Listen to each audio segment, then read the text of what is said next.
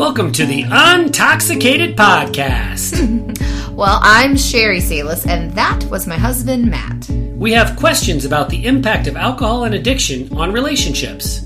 If you have those kinds of questions too, you're in the right place. Here we go. Merry Christmas, Sherry. Merry Christmas. Should we sing a duet Christmas No. song? No? No. If we were going to sing a duet Christmas song, what would it be? Baby, It's Cold Outside? I know that's your favorite. No. You call that the rape song? Date rape song. The date rape song. The luring him in song. What is your favorite Christmas song? I don't really know. Could you make a little more noise over there? Sorry, I dropped something in the basket. I don't know. Right now, I think it depends. Like, I like the Ella Fitzgerald Christmas. Oh, all the Ellas are great, aren't they? Well, we used to listen to it on CD, but now we, stream it on Spotify because we have technologically advanced somewhat. But I think right now on that station that plays the Ella Fitzgerald station that we have, there is I don't know if it's Dean Martin's version but it's Jingle Bells. Oh, there we did our Yeah, I duet. like that. That one is the thing that's stuck in my head right now. Also, I worked at the preschool today, and they're having or not today, but we're recording this a little bit ahead, but yeah, you didn't work on Christmas morning? I didn't work on, but so now I have little kid songs stuck in my Ooh, head. please don't share that. That's good. I'll just stick with the Jingle Bells. Well, Jingle. I know, it's kind of... It's hard to say it fast. Yeah, and I was saying Jingle, and then I'm like, no, Jingle- that'd be Jingle Jingle Bells. Bells. Actually, our you can start our again. 19-year-old son pointed that out, and he was like, that would be Jingle Bells. That would be great. Something new. Yeah. We should go caroling in the Jingle neighborhood. bells. Jingle bell, Yeah. That'd be pretty funny. Mm-hmm. We might not make any friends that way. No. Well, Christmas is here. Or perhaps it's after Christmas, because we're going to go ahead and publish this episode on Christmas Day, even though I don't expect there to be maybe a great number of listeners. Usually our downloads on the day it drops are pretty high. But since that's a big holiday, I don't know, maybe conventional podcast wisdom, maybe the big time shows, maybe they're going to drop on Tuesday instead, or Wednesday, instead of doing it on the holiday. But the reason I want to go ahead and publish on the holiday is because even though maybe this won't reach the masses, but I know for personal experience, and just because we know what a lot of our listeners are going through, that Christmas can be a really stressful, hard, unpleasant day. And so let's go ahead and publish this episode on Christmas so that if someone is really having a hard time, they can have something to listen to on Christmas Day.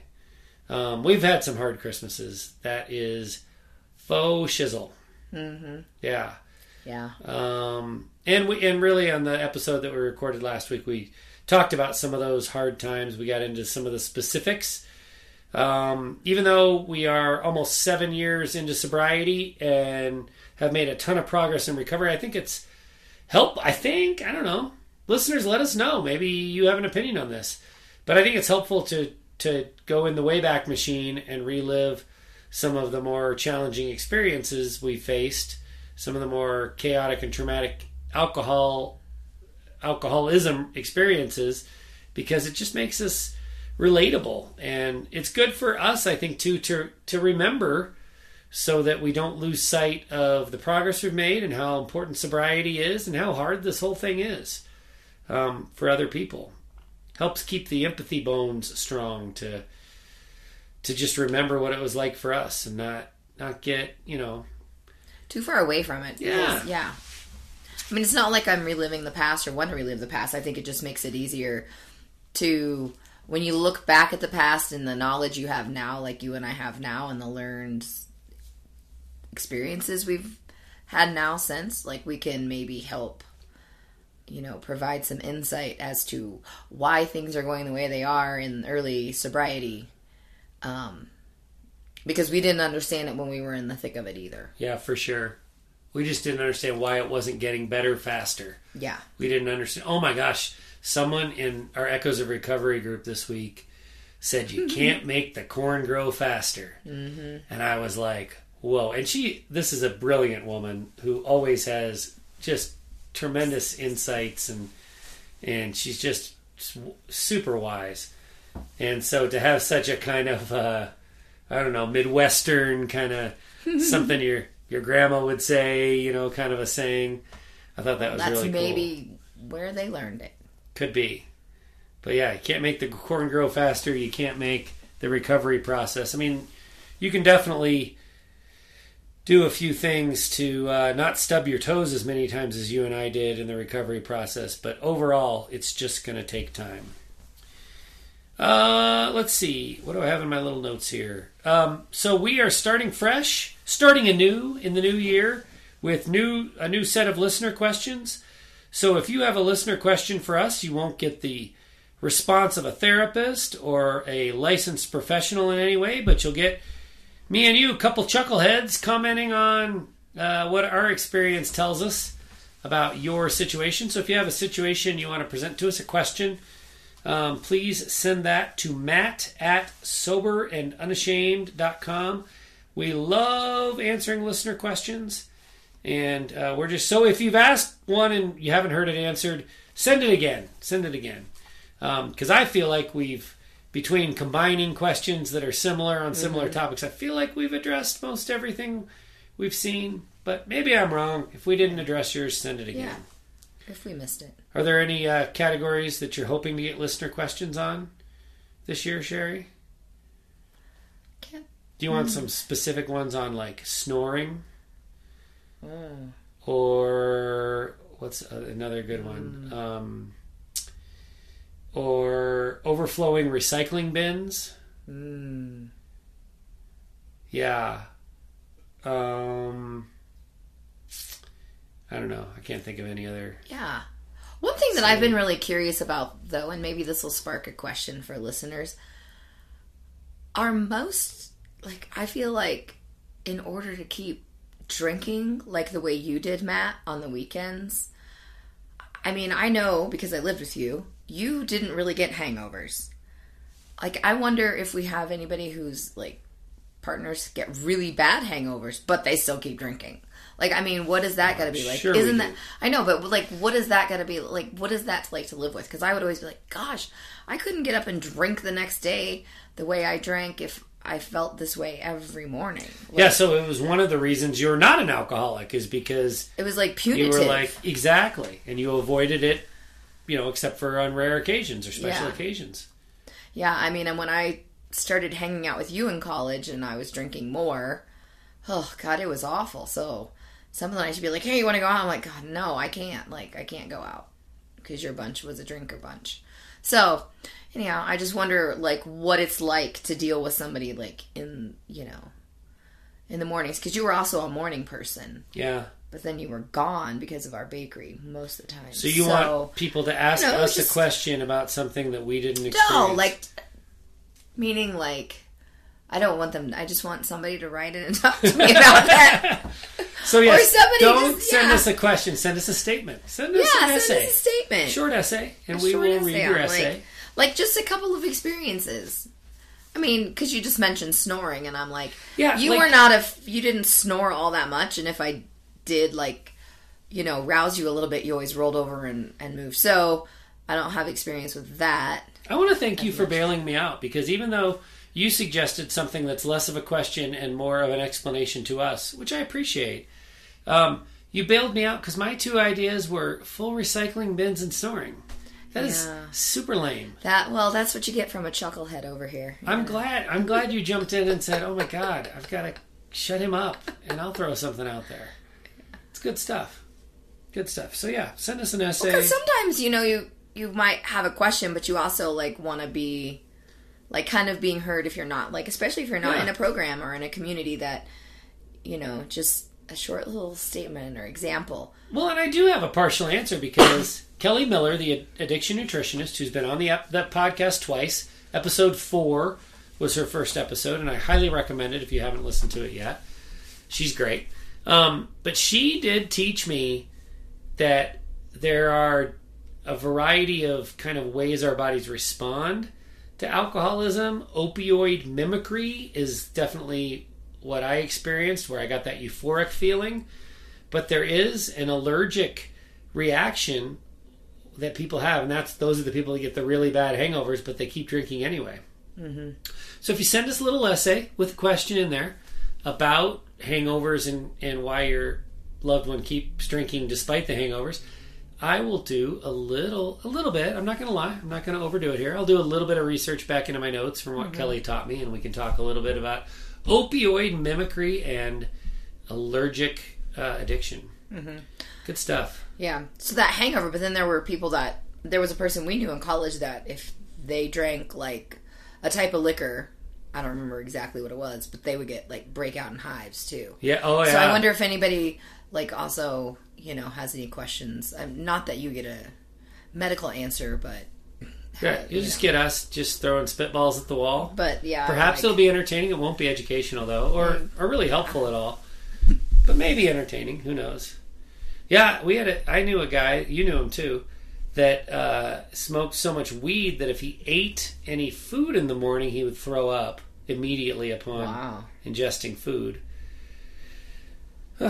These toxins, they've got all kinds of fun stories associated with them. I know, and we just keep going back to them, don't we? So, well, you and I Well, don't. I mean, societally. Yeah. The we was a overarching you're right. societal. I'm even off of ice cream now after a couple-year love affair with a nightly bowl of ice cream that I felt I deserved. But the sugar, it caught up to me. I can't do that. And I could explain why, but that would be boring. So I'm not going to. So listener questions, bring them our way. Matt at soberandunashamed.com. Thank you very much. Also, got another favor to ask of our listeners. In January, we are going to put our first real full book, not just our ebooks, but our real full book, Sober Evolution, Evolve into Sobriety and Recover Your Alcoholic Marriage. But you can just look for the short title, Sober Evolution, all one word, run together. The Kindle version will be on sale for 99 cents in January.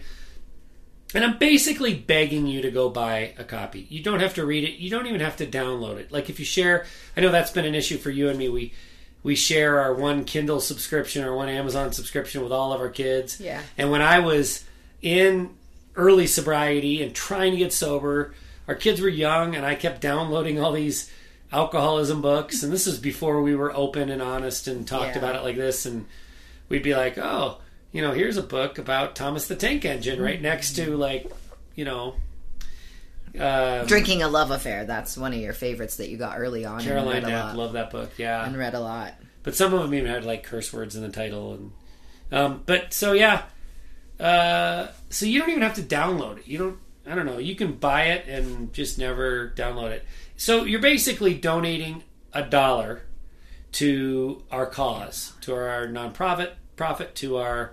I guess the money doesn't technically go to the nonprofit, so I shouldn't say it. You're donating $1 to Amazon. The cause. We will get to Amazon because we will get. I don't even know if we get 2 cents for a 99 cent. We just get book. Better rankings. We're just buying your vote. What we're asking you to do is help us get another little bump to the sales of our book. It's 3.5 years old. This is kind of like the swan song. Give us another little bump. Help us, and then when we write the next book, which is coming soon, not like in the next few months, but it's good. I got ideas. It's coming. It'll help us with a publishing contract if our book sales are great from our first book. It's a publishing game. It's a numbers if you want to know more, ask a question about it. Listener question, Matt at Sober and Unashamed. Matt, tell me about the publishing game. And maybe we can answer that and tell you all the little things we've learned. But for now, look, I won't bore you with any more details. Even if you've read it, even if you've, bought a signed hard copy from us, which, you made a big donation to our nonprofit to buy that sign, to get that as a thank you gift, and you've done everything we could ask. Still, just, hey, you got, go through the cushions of your couch and find $1 worth of coin, and... You need to just stop. You're sounding Get on really kind of pathetic, like buy a $1 telethon. book and then ask everyone you know to buy a $1 book. We won't make any money off of that. It's not a profit thing. It's helping our stats so that we can do better publishing our second book. Thank you very much in advance for all of your support. We love you. Okay, so Sherry, if you have a persistent cough or you have a rash that is unidentifiable, WebMD isn't cutting it for you. You don't know what to do. Do you go to your sister or your brother for help identifying the rash or with the cough? Probably not. Unless they're an MD. Where do you go? Well, you would go to an expert. Like a doctor? Like a dermatologist or a doctor. Yes, a doctor. Excellent. But you might want to see if you can just skip ahead to the dermatologist. Oh, rather than get the referral, and then you got to pay the GP. Can you tell we've been self-insured for 20 years? Who needs all that BS? No referrals. Just can you just get me to the guy? Get me to the gal. Happy insurance. Just the number one. Yeah. But you'd go to the doctor. Yeah. Cough still there for a week, 10 days, whatever, won't go away. You go to the doctor. Most people do that. Yeah. Yeah. Go to the doctor. If you needed to move and you were going to sell a house and buy another house, and you were like, you know what, my parents have sold and bought a few houses over their years. I'm just going to ask my parents to help me to be the real estate transactions. Would you do that? No. No, you wouldn't. You would get what? You would get an expert, a professional. A real estate? In fact, okay. I think some of the commercials say you have to ask for a realtor. That's some kind of designation. Don't just trust any old. Get a realtor. I don't know. Whatever. I know nothing. But you'd get a professional. Yeah. So why, Sherry, why do people who are dealing with alcoholism in their family, the disease of alcoholism, pretty highly, almost universally regarded as a disease now, the disease of addiction. So not just a moral failing or a embedded splinter, like a real thing, a disease. So why, when dealing with the disease of alcoholism, do we expect our family to be the kind of one and only support system to solve all our problems for us? Doesn't make any sense, does it? Does not. And I'm not even just talking about from the perspective of the drinker. The loved ones, they deal with the associated trauma of alcoholism that results in physical ailments, mental issues, nervous system issues, right? Yes. And the idea that our families play a big role. Now, if you had cancer, you would go to the doctor, and you would also ask your family and your friend group to pray for you, if you were a praying type, and maybe to bring some food over to the house, maybe come sit with you and comfort you.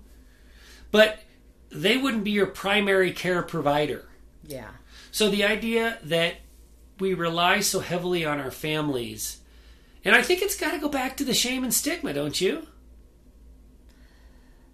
Yeah, I think that there is a piece of that. Privacy, reputation, anonymity, to the outside world.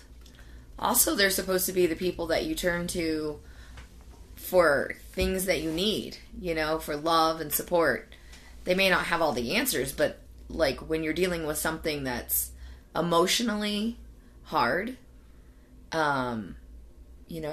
I think that that's who you turn to first, your close friends and family that you trust. Yeah, I guess I've just heard so many stories, and I did it too. I was a culprit. But when we alcoholics turn to our spouses and say, I got to quit drinking, I really need your support. I need you for accountability. I need you to read a bunch of books with me and do a bunch of research, and I need you to help me figure this out, as opposed to looking for professional support. Now, listen, if you go to your GP and say, I've got an alcohol use disorder, the GP is not equipped to handle that. So you wouldn't go to your GP to help you sell your house, and you wouldn't go to your realtor to help you deal with a rash that you couldn't identify. So you got to pick the right professional. Obviously, a mental health professional would be a good place to go. Mm-hmm. Or, a peer support group.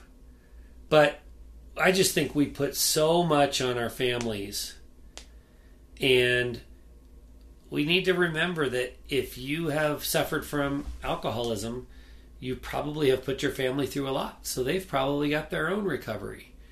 Depending on how close they are to you, whether they live in the same house with you or not, the level of recovery, the amount of work that they have to do probably differs. Mm-hmm. But the idea that's where you're going to turn for support. I mean, you hear these stories about the families doing this intervention, and hopefully they've at least got an intervention professional involved. But I think the shame, the stigma, the secrecy, all that stuff that you were talking about, it's a shame.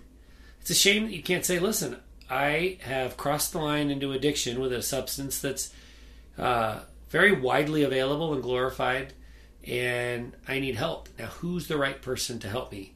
My Uncle Rob, he used to drink, and I noticed he doesn't anymore. Maybe he's the one. Mm-hmm. Nothing wrong with having a conversation with Uncle Rob, but I think we have to look outside of that for real support. I want to talk a little bit about the difference between peer support and professional support. Part of why I want to talk about this is my, what do I call it? I have no idea. It's an insecurity that I have. Imposter syndrome. Okay, yeah. Well, I was getting there. And so that's why I like to talk about it a lot. But I'm moving past the imposter syndrome. And I feel like peer support, I think it's treated as the redheaded stepchild of mental health. But I gotta say, the longer we're doing this work and meeting people and engaging with them, I kind of think it's the shit. I kind of think it's in some ways superior. Now, I'm not suggesting everyone drop their therapist and go to an AA meeting. I think you can do both. Mm-hmm. But don't underestimate the importance of the peer support, and here's why. A professional, a therapist, a psychologist, it would be unprofessional for that person to empathize fully, for that person to say, oh, I hear your story. Thank you for telling me about your struggles to stop drinking, or thank you for telling me about your struggles with nervous system dysregulation because you live with an alcoholic. Thank you for telling me that. Let me tell you how that affected my life. That would be unprofessional for them to turn and start to share their story. So there's no back and forth. I mean, certainly there are therapists and there are psychologists that will say, yes, I've had experiences like that. So my knowledge, my recommendations come not only from what I learned in school or for my certification, but also from my own personal experience. Mm-hmm. But I don't think they go much deeper than that, do you? I don't think they're like, let me tell you about July 4th, 1989. Yeah, I'm just going back through some of my sessions I had, and he did have a lot of experience. I mean, he was also, open to a point. Yeah. Just to share his lived experiences, to not really to prove his professionalism or his insight on this, but just to let me know that he understood from both sides of the street what it was like. I bet that was helpful. And so it was very helpful. And so I think it made the conversations it flowed better. He kind of understood what was going on. And it seemed to move a lot quicker because I felt like more, I was very trusting of them. Yeah. But I can't imagine hearing a lot of camaraderie from your therapist. Yeah. Or psychologist. Yeah. I couldn't imagine that camaraderie. There's a line, and it's probably a little different for each person. And I feel like you, Sherry, I feel like the more the person kind of got in the trenches with me and shared some of their struggles. What's that vulnerability? Yeah, exactly. Which builds the trust. Yeah. I would feel like they had more credibility, and I would want to stay engaged with them longer. Or maybe it would show you that maybe there was some things that were red flags and you wanted to move away from that person that's helping you and find somebody else. Depends if they were talking about July 4th, 1989, or if they were like, yeah, last Thursday. Yeah, that would be more troubling. Yeah. But there is a line, I think, that and it's probably a little bit different for each person, but the basic, but there is a line. There is a line. There is a place where a professional is going to say, they might not say this, but in their mind they're thinking, I've shared all that I'm comfortable sharing, and I'm here to help you.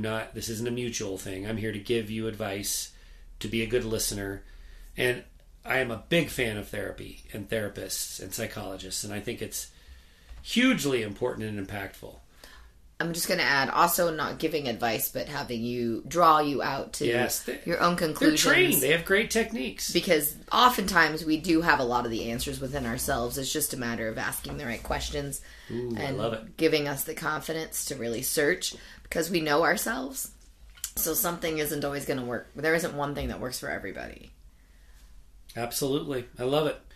The difference between a professional therapy setting like that and peer support is, with peer support, everybody in the room, everybody in the group is in the thick of it. Everybody has experiences that are similar enough that they all want to be a part of this group together, or feel the need to be a part of this group together.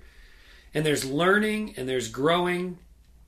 And, it's not like I'm the master and you are the pupils kind of a thing. I'm here to teach and you're here to learn.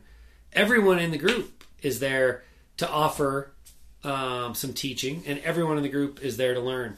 When we do our video calls with our Shout Sobriety group and our Echoes of Recovery group and our Marriage Evolution group, I have pages full of notes from those calls, things that I'm picking up on and learning.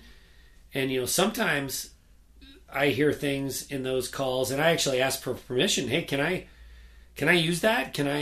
That's profound, and that changes my thinking on things.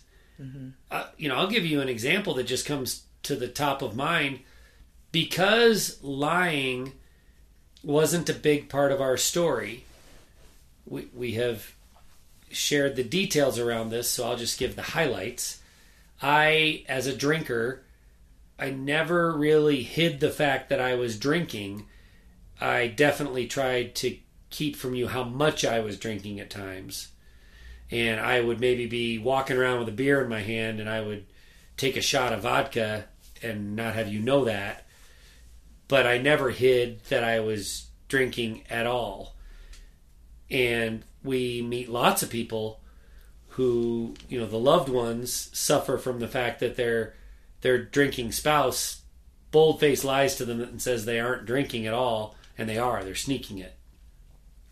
And those people have taught us that the deceit, the denial, the lying is actually, their words not mine, is actually worse than the addiction itself. And that's a universalism. Of all the people that we know that have suffered from being lied to by an alcoholic, the lying, that is the worst part. And so that's a great example of something that, I wouldn't know that. I couldn't speak confidently about that, and neither could you, if not for what we have learned in peer support. Yeah. And I'll guarantee you there's a lot of therapists out there that don't know that, because I don't think that level of nuance, that level of detail is necessarily covered in a therapy certification. I don't know.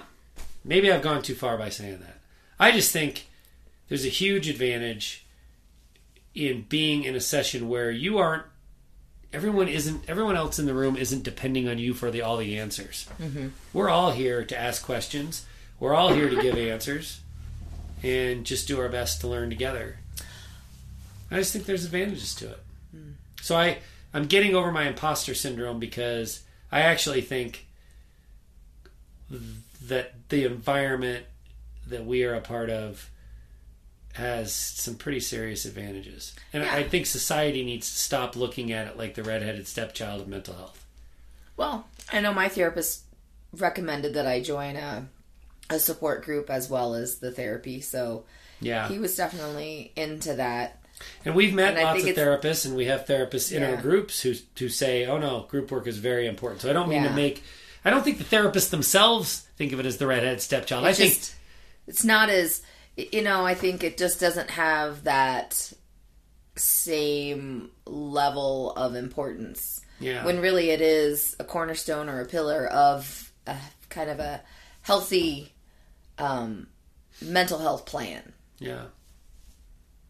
Yeah, I think the kind of dismissal comes from society in general, and probably people who haven't experienced either. I also more so than the professionals. I want to make that clear because I don't want to insult professionals. Right. I think good therapists and good psychologists really, really value peer support. Yeah, and I think that may be some of the reason that support groups haven't, kind of seem a little snickered behind their backs, is because maybe they've had bad experiences with them, or the generalities of the support groups, or I know, like, there could be jokes about, like, oh, you're going to your support group, Exactly. Kind of how people kind of talked about, like, book clubs, now book clubs, if you say, oh, I'm in a book club, a lot of times people are like, oh, you ladies just sit around and drink wine and, don't really talk about the book. Well, right. So I think that, a lot of people, or especially like the alcoholic spouse who has a partner who is sober and wants to go to a support group, they'll just be like, well, you're just going to go there and they're going to tell you how bad I am. Yeah. They're just going to commiserate with you. And I know on the other end, we've got a lot of people that have partners that are in AA, and sometimes they feel like their alcoholic partner's AA group are just commiserating and talking about how bad the sober partner is. Yeah, but and in fairness, I think there are support group situations where the support group earns that bad reputation. Yeah.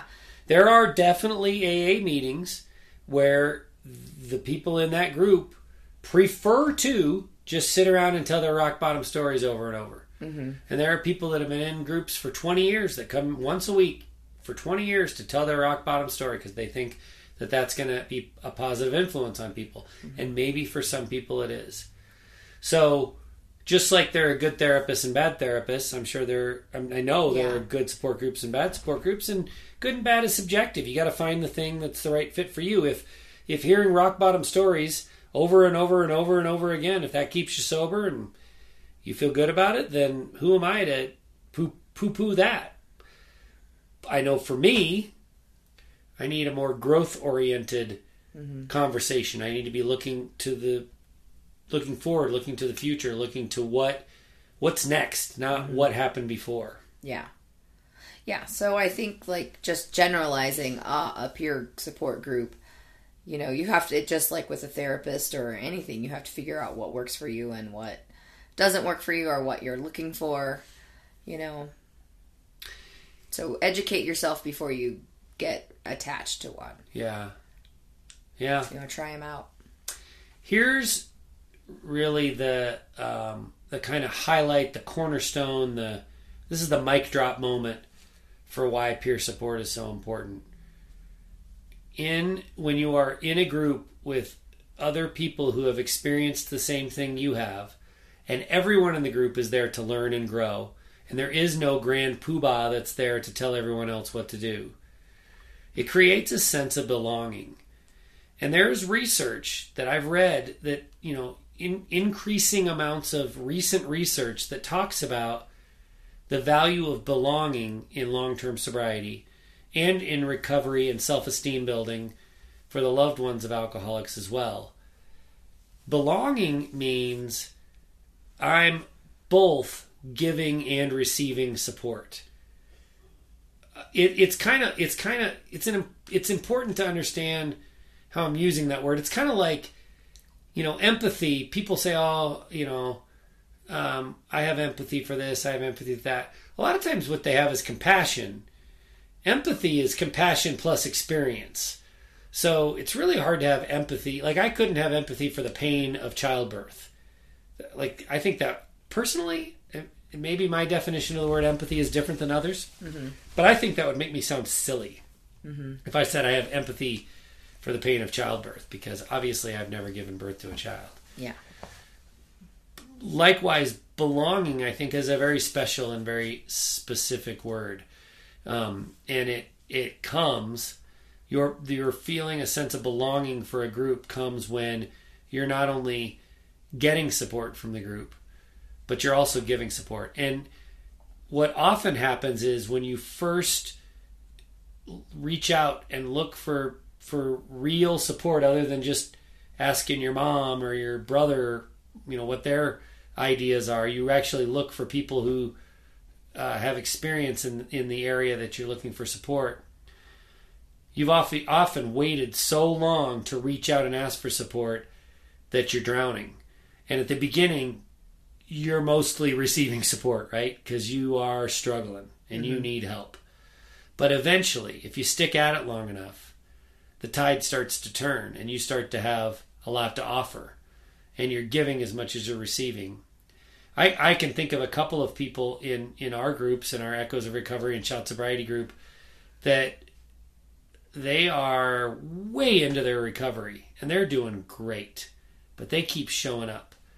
And they don't keep showing up to tell their rock bottom story. They keep showing up to offer encouragement to others. And I'm sure that it feels great to get off those video calls and say, here's one or two tidbits I picked up on the receiving end, on the learning end. But I also know that my example helped this person. And my encouragement helped this person. And I'm going to be whistling zippity-doo-dah out of my butt for the rest of the day because of how good that felt. Do you ever whistle zippity-doo-dah out of your butt? No, I do not. I think it's impossible. Do you ever get a feeling similar to whistling zippity-doo-dah out of your butt? Like, do you understand what I'm saying? I get what you're saying. I don't know. Is it on the long list of stupid things I've said that you'd like to not think about anymore? Yeah, kind of. But I get what you're saying. That I think for a lot of us, we don't even really maybe pay attention or recognize. We don't get off, I know that I just, made this really great hopeful comment to this person, or, I think that it's something that happens within, so you don't really understand or know why you feel that way. I don't think it's as conscientious as you're thinking. I think you're probably right. I think it's just an internal, and I think it's because that's how kind of, as humans, we're supposed to be. Yeah. So you're kind of living the example. But you're right, we do have a lot of people that we have on our calls that just offer so much, even though they're maybe so much further along. And it's not because we just want to glom onto the advice, but also they can bring a different perspective or bring something in to the conversation that doesn't necessarily pertain only to the recovery, because sometimes we get bogged down in recovery. And you and I have had this conversation on the podcast and with our groups, how we at one point said, I can't have a serious conversation every week, know? So it's they can read the room and add levity or bring something that they're doing that shows that there is life outside of recovery, and that not everything you're doing is only to recover, the relationship or try to push the alcoholic to a certain way. But it can be and so I keep growing and learning and exploring and doing these things because I know that it's good for me, and it's a good reminder that the recovery work that we do is also for our self-esteem and our self-worth and our self-value. Just as much as it is you hope for the kids and the partner and the rest of the family. Well said. An example of that is they could be I was taking a walk the other day and I just started whistling zippity-doo-dah out of my butt. Don't you wish, don't you look forward to the day when you get there? But it is the positive experiences that aren't all about alcohol and recovery. Yeah. They're super helpful to hear. Yeah, because it's a very overwhelming and hard kind of a cross to bear day in and day out. And you want to have some glimmer of hope that there's other things out there. And then you're just not going to be so like, oh, finally they've stopped drinking, we're recovering, we're 3 years in, now we're done. Yeah, there's no finish line. Yeah, because I think they also make us, those kind of people make us excited to keep learning. And if you're in a good peer support group where there are people that are curious. Yeah. Absolutely. It kind of keeps you curious. Keeps you motivated. I know I can be a little bit more on the, we're good now, I'm done sort of person. That's usually when we get in trouble. Yeah. Yeah. Gotta keep moving forward. Without just digging up all the, I don't go back to the past very often anymore. If we need to, we can. That's part of healthy resentment processing. But we don't spend a lot of time there. But we also don't lose sight of the fact that the relationship needs constant attention. Mm-hmm. It does. And that can be really positive and good. That's with or without a substance. Absolutely. Or addiction of any sort. And that doesn't have to be a substance. So, because people are changing and growing and evolving, hopefully, just in a normal relationship. We were talking about this concept of belonging in one of our groups just recently. And we kind of jokingly challenged the folks in the group that the next time you go to your therapy appointment, you should get out your notebook and your pen, and you should start asking your therapist questions, and see what they would like to share with you, because then you're offering them support, and then you can feel that sense of belonging. Hard to get in a therapy session. There's lots of good things, really good things, especially some of the advancements in therapy techniques that I am not qualified to talk about. But some of I'm going to do it anyhow. I'm not going to. Okay. I am not going to, because I can't even. The only reason I'm not going to is because I can't remember all the initials, all the letters. EMDR.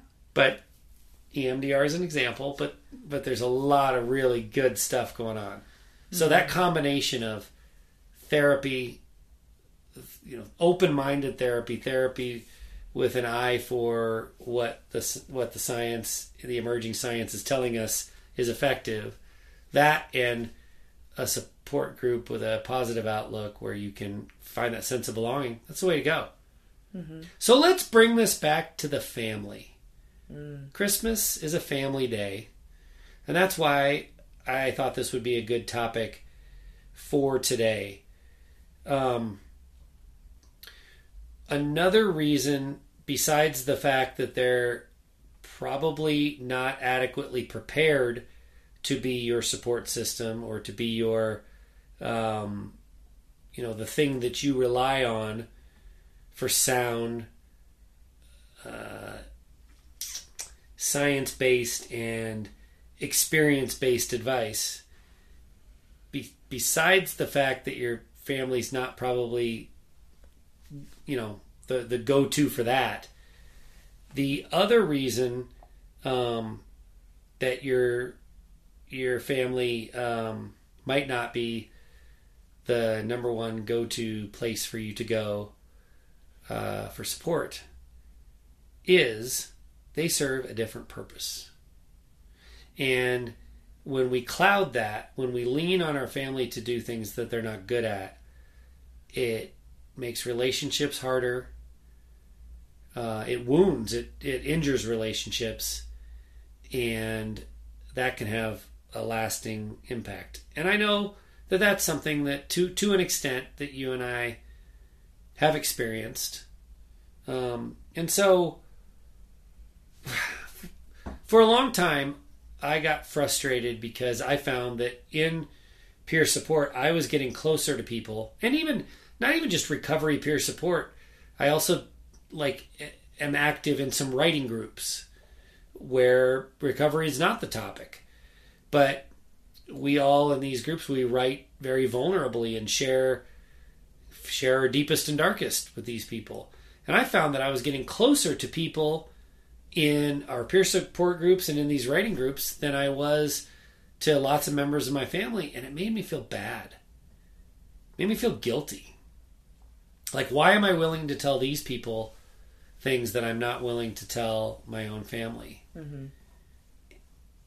And I wanted the family to serve all the purposes. And one of the things that we've definitely learned this about relationships. We have to have a healthy relationship.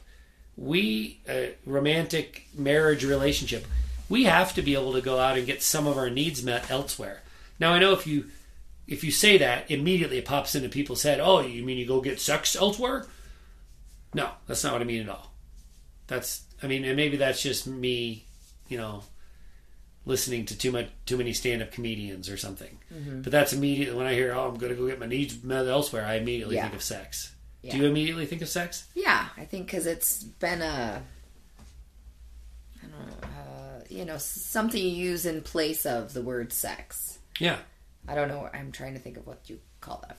It's not really an idiom, but yeah, euphemism or something. I don't know. But anyhow, so it's something that like a way to shy away from the exact we in front of the kids we can say, oh, he went and got his needs met elsewhere. Well, I don't know. Instead of saying you do it just like that. He went and got a blowjob elsewhere. Yeah.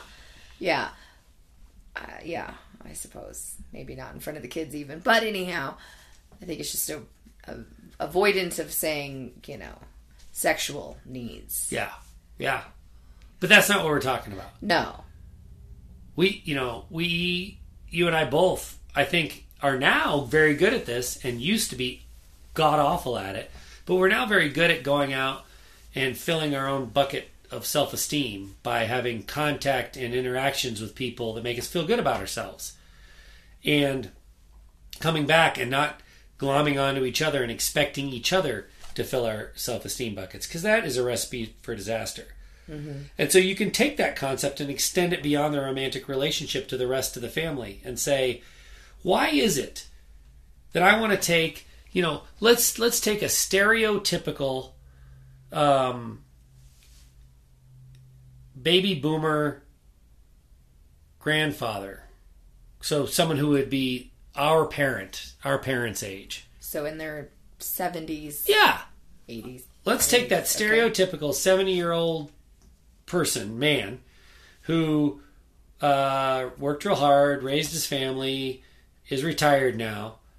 I'm going to go lean on that person for emotional support because of alcoholism and recovery? Are you freaking nuts? Stereotypically speaking, that's the least qualified and capable person, on the planet to have that conversation with. So, right? Am I right? Yeah. Am I right or am I right? Am I right? Yeah. Demographically, yes. Yeah. So, we put so much on family, and then when family can't come through for us, we get disappointed. And until recently, I felt that way. And it has been an epiphany. It has been really enlightening and kind of revolutionary for me. I have battled, what is my relationship with my family supposed to look like? And I want to find a way to get it to the point where I can have the same conversations that I can have with my peer support group and the same conversations that I can have with my writing group. I can reach that level of vulnerability and honesty with my parents, with my sister, with your mom, with your sister. Like that's some kind of idyllic thing. And it's just never going to happen. And so I spent a lot of years being frustrated by that and disappointed by that and wishing that those people who I'm bonded to biologically could be as close to me emotionally as these other people that I'm not. These people that I see on Zoom screens. Mm-hmm. Right? Yeah. But I'm here to say that fairy tale is not only unrealistic, it's not even important.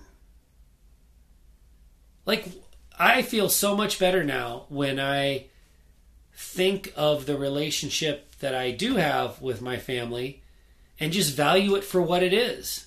We get together on a summer vacation every year and we have a lot of laughs. And then we go away and we talk on the phone once every couple of weeks. And my sister and I text once a month, kind of at the most. So it's been, what you're saying is, has it been sort of a relief? Yeah, 100%. Yeah. But one of the things that you and I ask about when we first meet people who are dealing with alcoholism and working on recovery, we ask about the support of family. And many, many, many times, the response is pretty disappointing. Even for people that have alcoholism in their family. And so, theoretically, their family knows the disease and should have a lot to offer. And it's very rare that we hear, yeah, this person's not only in my corner, but they have so much good advice to give.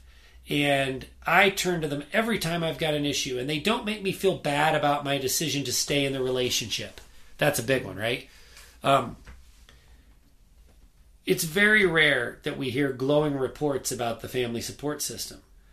So the point of all of this 50-minute conversation is, why are we relying on the family to support us in that way?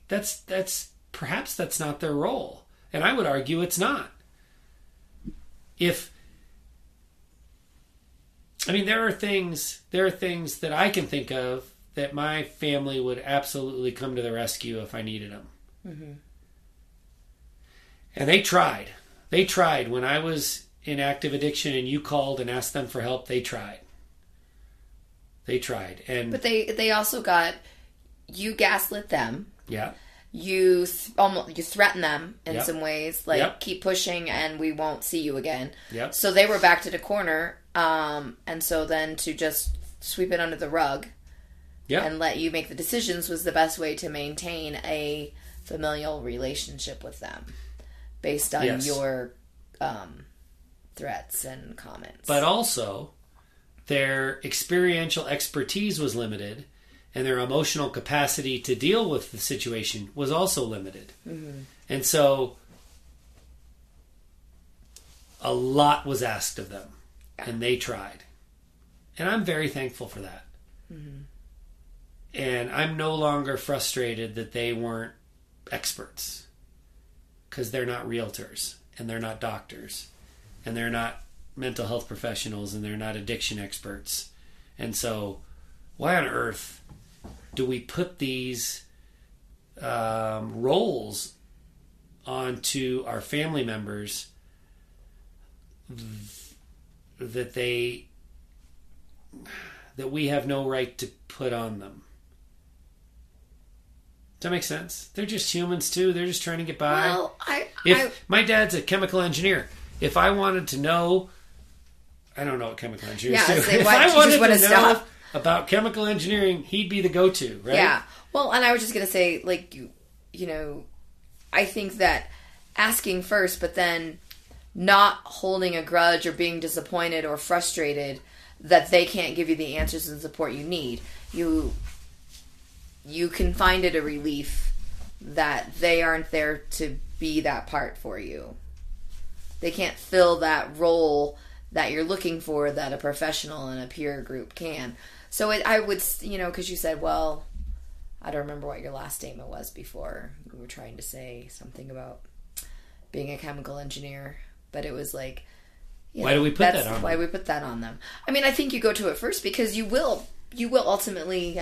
I didn't know this was going on. I wish you would have talked to me about this. Yeah, that'll happen. So maybe you bring it up, but you don't divulge all the you kind of like drip and drab and see where it unfolds, because withholding from your immediate family or close family members or family members who might have an experience, they might feel a little put off that you didn't even reach out to them. But I wonder if you can say that's just not your role. That's not what I need this relationship for. Yeah, exactly. That's what I was going to say, was to understand for yourself, which will take a bit, but to also be able to be brave enough to say that's not your role, and this is, if you want to support me, this is what you can help me with. Because, everybody thinks that when you're talking to them about an issue, that you're wanting them to solve your problem or give you an answer. Sometimes we just need to talk. But that's where you can get that with the peer support. But also, if you're not overdoing it with the family, you can share a little bit or just say, can you come and help with the kids today? No questions asked, please. Just if you really want to support. Let me ask you this. We have shared on the podcast that both your mother and your sister, the two family members that you're closest with, they have both experienced multiple divorces. And so when you did confide in them about my active alcoholism, you did get advice that, that you should divorce me, basically. I mean, not every time. Not every time. But there were times, because it had been belabored at some points, and there had been, like, ongoing issues that I kept sharing and sharing and sharing.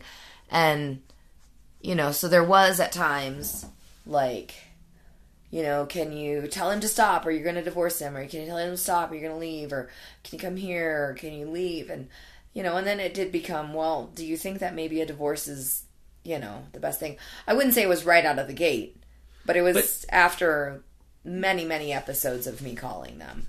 Yeah. But it was one. The question I'm wondering about is, so I feel this relief and this kind of epiphany about the role of family. Have you had any frustration with your family for the advice they gave you? And do you feel, do you feel any relief from the idea that that's just not their job? And I look to them for other things. Yeah, I feel like I didn't always, just because they gave me advice didn't mean I had to take it. So I wasn't feeling so weak, like, oh, I'm just going to take whatever they offer. Right. I don't feel like any resentment or any frustration or disappointment. Have you ever, or have you never? I mean, sometimes it would hurt and sting, and then I would say, I just don't think that's what I need right now. Like, for example, like, maybe you should divorce him, or he's controlling. And, like, that was one of the comments. I'm like, well, he's not really that controlling. It's just, I can tell that he's just stressed. And Did you ever feel that, what I described as, I can pour out my heart to these people on these Zoom screens and feel so close to them, and I don't feel that same thing with my family? Did that ever bring you any, sadness? That I don't have the type of relationship with them the way I do with people on the screens. I think that, I think that there's a big difference between your relationship with your side of the family and me with mine. We're just a little more closer, and I've always been more open and honest and vulnerable. So I kind of feel weird, like, sometimes it's hard, and I want to have that kind of relationship, but sometimes I don't, because it's nice to have, and it's not like I want to, like, have any anonymity from my family, or autonomy, I guess.